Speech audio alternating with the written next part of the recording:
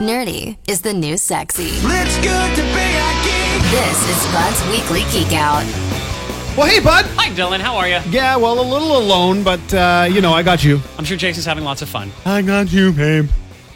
I got you, babe. Okay. What are we geeking out on, dude? A whole bunch of stuff, actually. Lots of little stories among the geek out realm. Calling for another edition of The Week in Geek. 3 bite-sized stories to geek out about, starting with a couple for the movie geeks.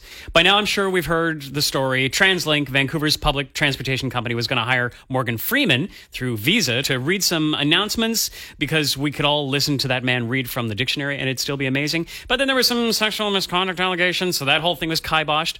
There was a Twitter idea sparked back in May by a reporter from the Vancouver Sun named Stephanie Ip, and she suggested Vancouverite and huge comedic movie star Seth Rogen. Fast forward to now, Seth Rogen will soon be heard on Vancouver Transit. Yeah, it sounds so good. There was another tweet in that exchange, though, which I think was missed by a lot of people. Seth Rogen tweeted, as only Seth Rogen could, "I'll do the whole country." Well, a photo came out Monday showing Seth with Toronto Transit Commission's Brad Ross, so it sounds like Seth will be making good on his promise and making more public transportation riders across Canada giggle while they go from point A to B. I mean, I'm excited for everyone, but I feel like Toronto, as they do, the center of the universe, is jacking our style over here. He's from Vancouver. Yeah. It makes sense. There are infinity famous people from Toronto. Find your own famous person. I kind of agree with you.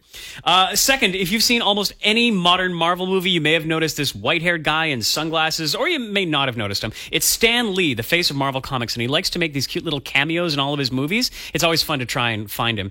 Weirdly, Stan Lee has made a cameo in a movie from Marvel's arch enemy DC Comics. Oh. The DC movie Teen Titans Go! To the movies. It's a very meta, tongue-in-cheek animated movie based on the Cartoon Network series. And as our heroes, Robin of Batman and Robin and Beast Boy and Cyborg and Raven and Starfire, they get a tour of the Warner Brothers studio and they meet Stan Lee. And he says, "This is Stan Lee. Dig my subtle cameo. This is a DC movie? I gotta get out of here." Awesome. As only Stan Lee could. And it's actually him voicing it. And he also manages to show up again during the movie's finale. Cute and hilarious. Now, finally, cyber attacks are so sophisticated these days. There are SQL injections to websites, drive-by malware advertising, phishing scams, infected executables, compromised mobile apps, so many ways to be targeted.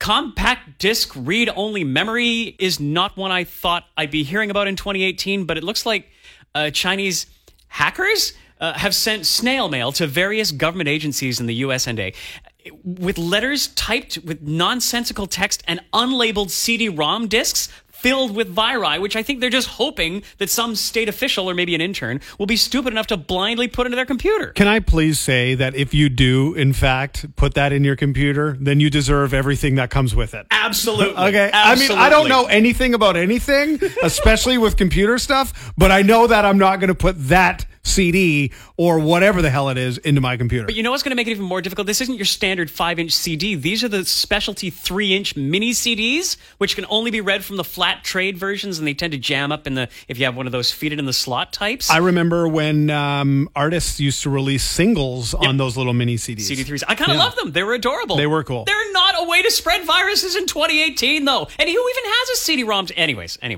I don't know if this is a red herring or a publicity stunt or someone just surfacing from cryogenic stasis from 1993 with a masterstroke plan to take over the government, but it's not going to work. You can read more about all these stories from The Week in Geek at thezone.fm/geekout. Awesome. Thanks, Bud. Bye! Bud's Weekly Geek-out. Sometimes you know it's good to be a geek. Listen every Wednesday on The Morning Zone for more news from the world of techie type stuff.